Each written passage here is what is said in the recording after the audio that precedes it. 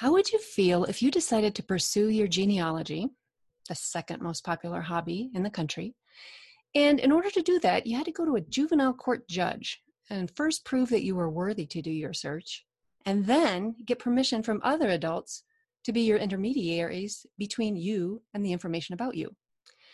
Rich Erlob, an adoptee and an activist, asked this question as he helps adoptive parents like me feel what it's like to navigate some states' laws around adoption secrecy. He notes, "You're presumed guilty, not innocent. You are presumed to be a homewrecker." Now, we may say things are better today in this era of openness, but Rich connects the dots from where we have been to where we are now. Let's hear from Rich about shame and secrecy versus truth and transparency when it comes to the people we are raising, our adoptees. Hello and welcome to this episode of The Long View, a podcast brought to you by Adopting.com. I'm your host, Lori Holden, author of The Open-Hearted Way to Open Adoption and longtime blogger at lavenderluz.com. I'm so excited for our guest today. This is Rich Erlob. Rich has dedicated himself for more than 20 years to support and effective advocacy for the interests of adults impacted by relinquishment and adoption. He currently serves as president of Adoption Search Resource Connection. Relinquished and adopted at 3 weeks old, Rich located and connected with his family of origin 25 years ago. Rich has testified before legislative committees and presented and facilitated at various conferences nationwide. He's been interviewed for local and national radio, television, and newspaper stories. He was instrumental in getting laws changed in his home state of Colorado, which is also mine, so that adoptees born in this state now have the same access to their birth records as non-adoptees do. Rich, welcome. Thanks. Great to be with you, Lori. I'm so excited to talk with you today. This is such an important topic for people like me because even though everybody listening may have different stories, what so many of us have in common is that we're raising, or we hope to have the privilege to raise, an adopted person, an adoptee. I want to discuss some things today from an adult adoptee perspective. It can be hard for hopeful or new parents who are at the baby stage of things to look ahead to their baby, their child, being a teenager, and maybe even a young adult. So let's talk about issues that will affect those who are now babies or children. How about starting by briefly telling us your story of becoming an adoptee activist and what exactly that means? Well, I kind of fell into it because I hit a point in life where I wanted to know more about my origins and where I came from and who I looked like, typical questions that come up for adoptees. And when I went to a group then called Adoptees in Search, I found out that records were sealed. And there's a big nationwide initiative at that time that would have sealed original birth certificates from adult adoptees for 99 years.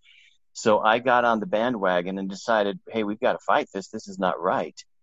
And not only did we want to resist that really terrible idea, but we also wanted to move the ball down the field toward getting access to our own records once we were adults. So that passion really drove me. Let me ask you something there, because I think from where I was at one point in time when closed adoption was the way we did things, why is that wrong? Why is it wrong to seal records? Well, it's a nuanced question, and thank you for asking it. I absolutely support sealing records from the general public. There's no reason that anybody should be able to walk in and find out the details of your adoption. Whether you're an adoptive parent or an adoptee or a relinquishing mother, that should stay private. But within the parties themselves, that's kind of a different level of importance of access to information. And there's a lot of different ways that this is framed.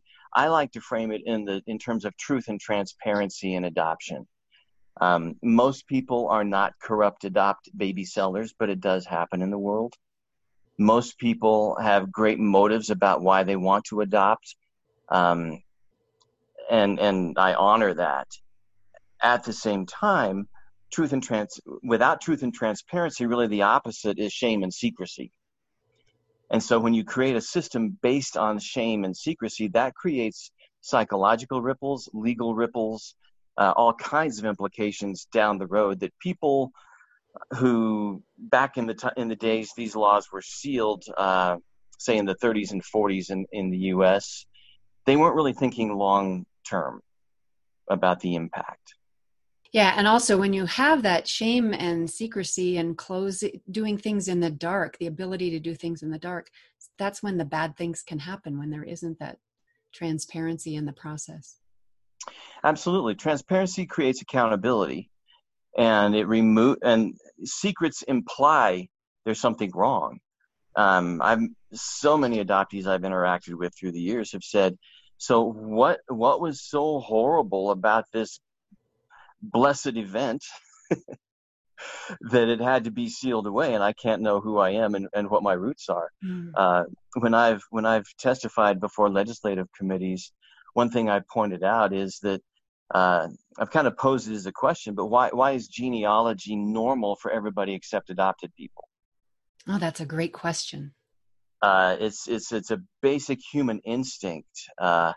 One minister at a church I went to years and years ago said life's three biggest questions are: where did I come from? Why am I here? And where am I going? And if you can't answer number one, it's a lot harder to get to number 2 and 3. And we see adoptees really struggle with that over time. And that really speaks to me as an adoptive parent, especially of teens, because in those teen years, they're doing that identity building. And to the degree that I can help them find all of their pieces, have access to all of their pieces that I can't find, that helping them pull it all together, I think that's a really, and how much they want it. It helps me to know that. Yeah, I'm a fan of Erik Erikson's developmental tasks. He himself was an adoptee, and he points out that in the teen years, that's really when you start to develop abstract reasoning. And a lot of kids who are seemingly very happy and well-adjusted as adoptees, apart from maybe some crying jags at age 7 and 8 when children develop to learn the ability to grieve, those early to mid-teen years can be really difficult because you can conceptualize the abstract question. A common thing adoptees in my generation were told was, she loved you so much, she gave you away. Wow. What does that say to you? Now think about that as an organizing principle for your life and relationships. And the notion of the noble sacrificing birth mother is a shallow, broad brush at best. We've come a long way, but I think that's where the rise in open adoption has been driven by the recognition of how, in many ways, even though it's often harder for the adoptive parents, it's really better for the adoptee to integrate their truth from the beginning. And it's also, and not all birth parents want to stay in an open adoption, and I can get that. It's hard to grieve and hard to watch your baby being raised by somebody else. But at the same time, that spirit of openness, that spirit of transparency, that nobody is anybody's dirty little secret, nobody is anything that has to be sealed away by the government and hidden from the very object, i.e. the adoptee, who all this fuss is about. It really sets a whole different culture and a different stage for human development and honesty in relationships. People who've attended our group, and I can't count how many this has happened to, have arrived shattered in their 50s after attending a funeral when a cousin walks up and says, so now that your parents are dead, are you going to look for your birth family? Never having been told they were adopted. Oh my gosh. And Talk there's about shame. Yeah, and there's no way to resolve that. You can't have that question, and all you do is spend the rest of your life saying, so what else did they lie to me about? Right. It rocks your very foundation of trust. And the irony is that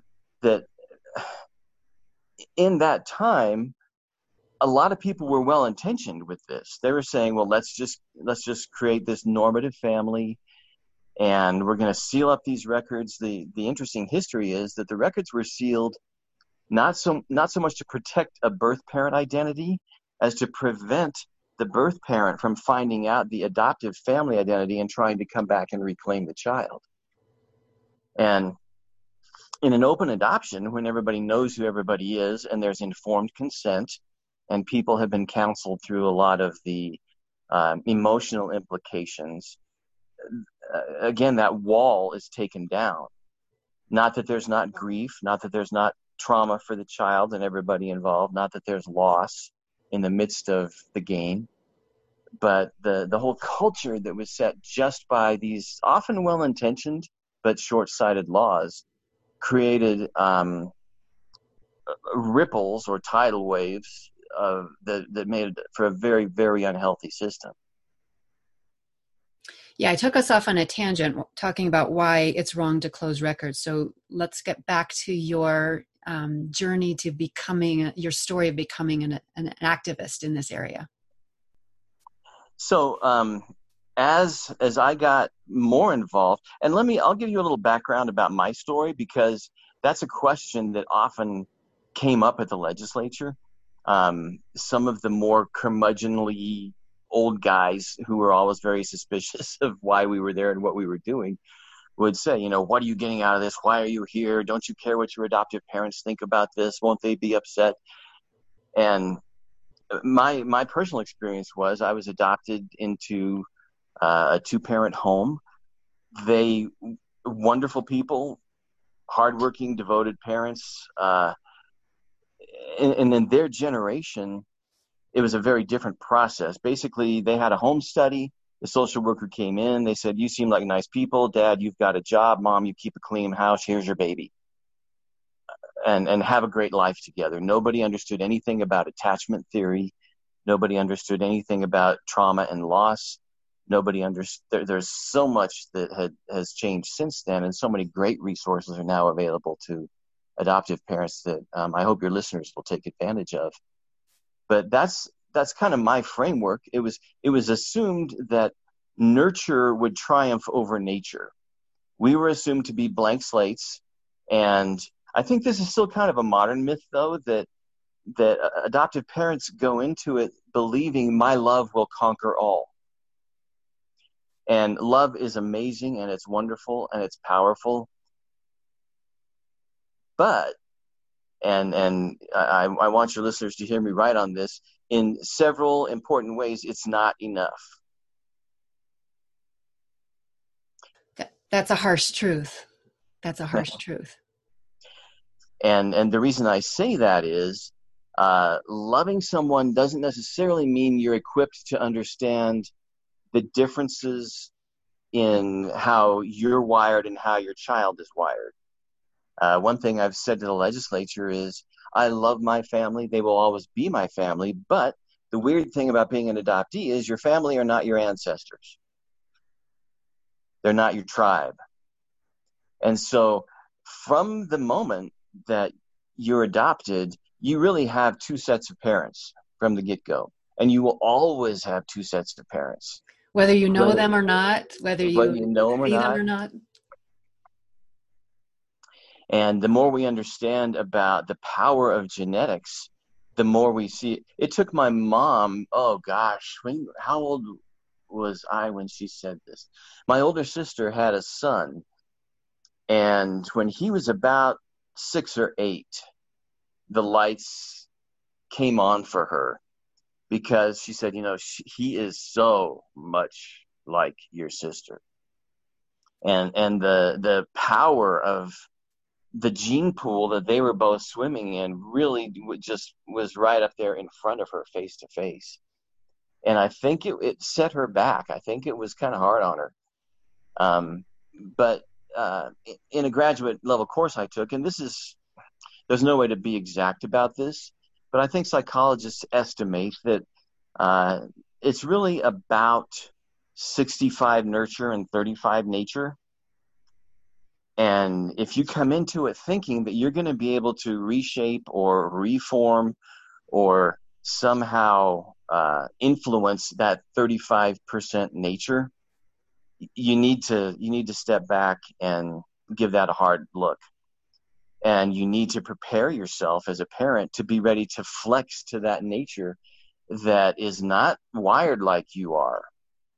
I have memories of really growing up believing that in certain ways I was just crazy because of the responses I got from my parents. That, they didn't have to say anything, just the way they looked at me or the non-responses I got when I would say something that felt totally normal or tried to express a need in my not really great way as a kid. The the message I grew up with was it was mostly nonverbal, but it was kind of like, well, that makes absolutely no sense. We're doing it this way, and you start piling those things on, and it really takes some emotional and psychological savvy to move into the task of being an adoptive parent. It's not going to be all nurture and no nature. How do you think things are different today for new adoptive parents today as opposed to when your parents were in that position?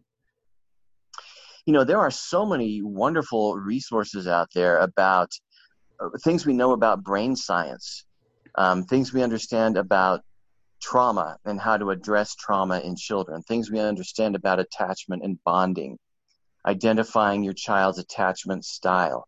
If you're adopting as an infant, it's a little different than if you're adopting from foster care. I'm a huge proponent of adopting from foster care. I think that there's a real purity about that spirit, that you're providing a home for children who clearly need them, as opposed to, and hear me right on this, but I've seen couples who were peers of mine and even younger friends who kind of got lost in what I would call gotta get a baby syndrome. And it almost blinded them to the focus long-term being on the benefit of the child. It's absolutely normal and natural to want to build a family, and I applaud that. And there are a lot of people in the world with love to give who are pursuing adoption. So in no way am I condemning adoption as an institution. But in terms of what's available today, I really encourage people several important points. One, reasons not to adopt right now. And some of these may be hard to hear. But one, if you are trying to replace a child that was miscarried, this is not the time to adopt. Two, I've heard, let me just say something on that. I've heard that, I can't remember who said it, but somebody said, no child should be born with a job description. So having a job to heal the parent is just a little too much to put on a baby. Exactly. Particularly without telling them the rules of the game emotionally. Two, if your desire is to basically just look like a normative family or recover from some sort of inadequacy over infertility, this may not be the time to adopt. Infertility is a big deal, and it's a deep wound, and it's an emotional loss for the parent.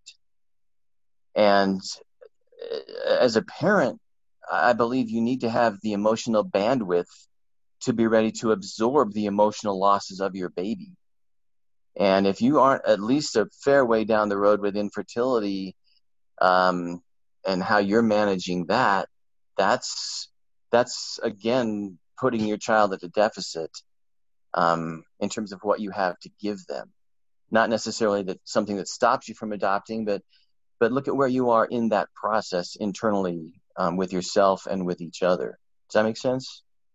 Absolutely. No child should be born into a shrouded home that is grieving. And I can attest in my own journey that I had to do a lot of healing from infertility with therapy and being willing to feel the feels before I felt like I could be joyous. Because as we say in infertility, adoption doesn't resolve infertility. It resolves parenting, but it doesn't resolve infertility. You still have to do that work alongside as part of the journey. Yeah, and I know of stories where the child, and I don't think any of it was intentional, but because people had not done that work, the child became the symbol of what the parents could not create. Or it got kind of the blame from the fertile parent. There was almost a resentment there of, well, wait a minute, I like baseball and you like art. If I'd had my own kid, you'd be like me. Right. That sets up And for a lot of dysfunction. yeah, and you've gotta be ready to be able to flex to who your child is, not who you want them to be, because it probably isn't going to be quite the same thing. Yeah. There's no guarantees of a mini me in any scenario, but especially. Even in biological families. Right. Right. And the biggest thing I would say is just avail yourselves of the many, many great resources about effective adoptive parenting, brain science, attachment theory. Those are really three of the big keys. And four, now that I've said all these horrible, scary things, relax. Kids are resilient. We're going to make it, most of us. There are always bumps and conflicts and things that you would have with or without adopting. And that's just part of being a family. And if you're acting out of love and communicating clearly and age appropriately, things overall, I think, can be really, really great. There's transracial and international adoption is a whole different category in terms of identity and mirroring. That's something that all adoptees lose in an adoption. If there's no one in the world who looks like you, that's a big piece of identity formation, and probably something we don't have time to get into here. But those are some initial thoughts. I like that fourth point about relax, because you're not going to get it all right, but you're going to get enough right. And I think the point that you can make lots of mistakes with tactics and strategy as long as your orientation and like your view is along this truthfulness, transparency, working through my own stuff, and seeing things how they actually are, not how we wish they would be. If you've got that orientation, you can make a lot of mistakes in the little ways, but that orientation will kind of carry you through the love and the bumps and things like that. Yeah, I as you were talking, the metaphor of flying an airplane came in. That you basically, the first time I flew in a small airplane with a friend, here's how he described it to me. He said, well, you got the goal. Here's the city that you're headed for. And you get up in the air and the wind blows you around and you get off course. And it's basically a sideways skid most of the way there. But somehow you find the airport and you land. But it's not an exact science by any means. Absolutely. And there is no there. My kids are on the verge of being adults, and the airport's not in sight yet. Yeah, the destination. Nice. So let's talk again about what are some ways that adoptees are discriminated against? Why is there even a need for activism for adopted people? That's a really interesting question. And I struggle with use of the word discrimination when it comes to adoption, because to me that implies some sort of intent. And I'm not sure that when lawmakers sat down to write unjust laws, they said, okay, how can we tilt this toward making adoptees feel discriminated against? But the outcome really was the same. Point taken. And yeah. And so in a very practical way, I think, let me put it to you as a non-adopted person and to your audience, those who are not adopted. How would you feel if you decided to pursue your genealogy, and in order to do that, you had to go to a juvenile court judge and prove to them why you were worthy to know where you came from, and once you prove that, possibly have them appoint a third-party intermediary who you had to pay to do the search for you in order to get permission from other adults to release their names to you? I would not like that at all, especially if my friend over here has no difficulty doing this at all. No cost, no hurdles. Yeah, and that's the world adoptees in a good 30 states, really about almost 40 states are still in the United States. That this notion that, one, as adults we can't handle the truth. Two, as adults, once we find out the truth, we're not capable of managing those relationships or approaching those other adults with the tact that we hopefully were taught by our hand-picked adoptive parents. And three, everybody's presumed innocent unless proven guilty, unless you're an adoptee. You're presumed a homewrecker. You're presumed somebody who doesn't have the skills or the sensitivity, which is totally counterintuitive. If I'm looking for a possible relationship with a mother I never knew, or a father or a sibling I never knew, what would be the point of crashing into their lives and blowing up a possible secret? How does that benefit me? Good question. Yeah. So this is where I think the laws were short-sighted. The people, like a lot of adoptive parents, look at the adoption on the front end, but they really haven't thought about it down the road. Another important question is, how do I know that I'm not dating or about to marry my sister? And I've had people say, well, how often does that really happen? Well, it's happened enough that it's a problem. And my response to that is, so that would be okay for your adopted child to go ahead and date and marry their sibling without knowing it and produce children. Wow. All of that just from having things kept secret from people who that it most, it affects so implicitly in their lives, integrally. And that, of course, points, and a few people have said, well, now you can do a DNA test. And I say, well, I'm glad you brought up DNA. I wanted to ask you, we've had two big shifts in our lifetime, yours and mine, with DNA testing and the internet, which kind of means, is closed adoption even possible these days? How does that fit in with the advocacy work you're doing?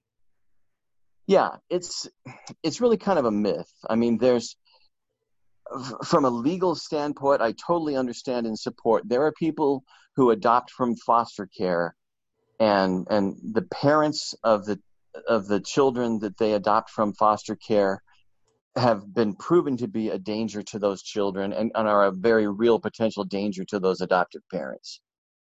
Those adoptive parents should never know where that child is, or maybe not till way down the road and lots of rehabilitation and change. For the safety of the family, that should be a closed adoption. No question about that. On the flip side of that, once those children become adults, they have the right to reach out to their family members too. And the same laws that protect non-adopted families also protect adoptive families. Not always perfectly, but that's the world we live in. Mm-hmm. When it comes to DNA, the internet, those are huge changes, and they basically blow apart the myth that there's any secrecy in adoption. We've really hit the tipping point where enough people have done DNA tests that you can find almost anybody in the North American, European realm, not so much in Africa and South America and Asia yet. And so this idea that sealed records somehow protects identities is a myth. And ironically, the whole paradigm has been flipped on its head, where now, if I'm looking for you through DNA, there's a good chance I'll get like a second, third, fourth cousin match. And I find you by going sideways through 3 or 4 families going, hey, do you know anybody who might have given up a baby back in 1965? And that's not very secret, you know? Right. It's almost like it takes if it were a legitimate process, you wouldn't have to have these sideways surprises for people who did something, 40 years ago or whatever, and had the shame and the secrecy on them. And if it was all open, that wouldn't have to happen that way. We've made it, you have to go through it,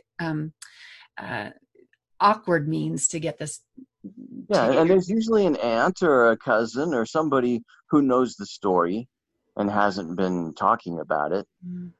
Whereas now, if adoptees as adults have direct access to their records, it allows them to make a discreet approach to a parent and have a quiet conversation with that parent and allow them some time to adjust, allow them some time to tell family members if they haven't. And that's a mix. The people in our group who find family have ranged everything from, the two birth parents were deeply in love. They just couldn't keep the baby. They got married. They produced other full siblings. One of them owns a chain of restaurants down in Texas, and the guy, the adoptee, stood up in his full brother's wedding. Wow. This awesome is story. To people who found mothers who were in mental institutions and had been raped. And sort of had the capacity to understand who this baby was coming back to them. Sort of had the capacity. There were other mothers who were in mental institutions that once their child found them, they got better. So that not knowing becomes part of the illness almost. Yeah. Moms in our group have said, every year on my birthday, on my child's birthday, I cried for 3 days. But now that we're reconnected, I've lost 25 pounds. A weight is off my shoulders. My secret is out, and I've been able to move on with my life. And that's a really important distinction. The fact that something might be painful to revisit doesn't necessarily mean that it's harmful. And in most cases, it's actually really healing. Yeah, I think Angela Tucker said, for adoptive parents, what's most fearful is the knowing, but for adoptees, what's most fearful is the not knowing. Right. Because you can process the truth. Yeah. Ron Needham, who is a therapist that has done a lot of study and work around adoption, has a great phrase. And it goes like this. He says, any news is good news because it's real news. It's not about finding a happy story or a happy ending. And it's so normal for a parent to want to protect their child from an unpleasant story. And yeah, you want to unfold that age appropriate and emotional capacity appropriate, if that's the case. But I guess I would urge adoptive parents and prospective adoptive parents listening to this podcast to consider, what are your stereotypes of birth parents? What are your assumptions about them? Do you assume you're a better parent than they would have been? Had they had the resources to parent their child? That's a huge question. Because in many cases, that is not proven to be true. Wow, there's so many other things I'd like to explore with you, but we're just about out of time, Rich, and we may have to have a part 2 at some point. But I want to ask you the question I ask all of my guests, which is, what is your, and maybe you've already told us this, but I'll give you another chance if there's something else unsaid. What is the best piece of advice you have for adoptive parents about the long view? This seems really simplistic, but I think the answer is built into the question. Approach it with the long view. I love that. Adoption is not an event. It's a journey. Yes. And I think you make me remember that to adoptive parents, it often looks like a one-time deal. It something that happened, but that's not necessarily the case for how adoptees feel about it, right? Yeah, it's. I think many adoptive parents, and again, rightly so, because it's not easy to adopt. So I've seen so much joy. This is they're mine now. This is our baby. We're going to celebrate Gotcha Day.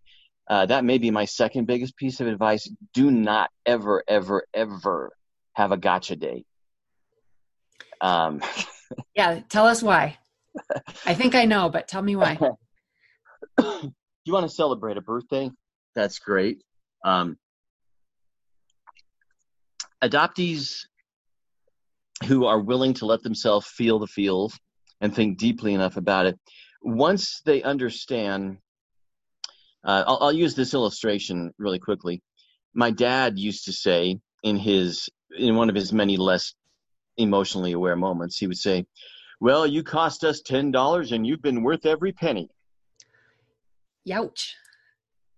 And now, and it was a joke, you know, but not a great joke for an adoptee. And some parents may be going, "Oh my gosh, $10, that's fantastic." They just paid a record fee to the state as opposed to thousands and thousands. But think about now, the money goes up.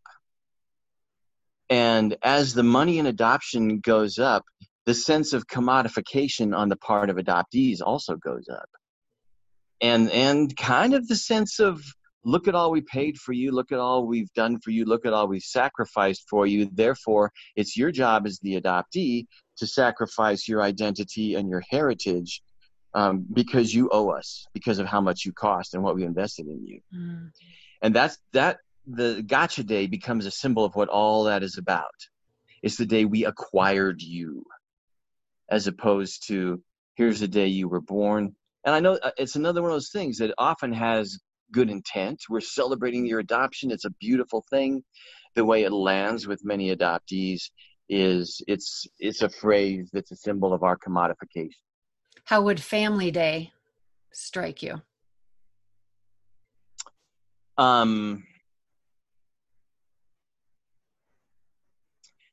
That's interesting.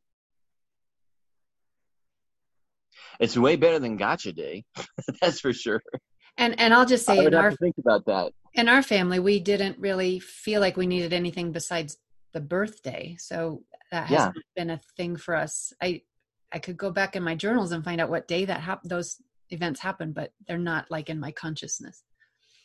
Yeah, when I finally got my records and looked through them, and by the way, I did it through court order after finding out that my birth parents were deceased.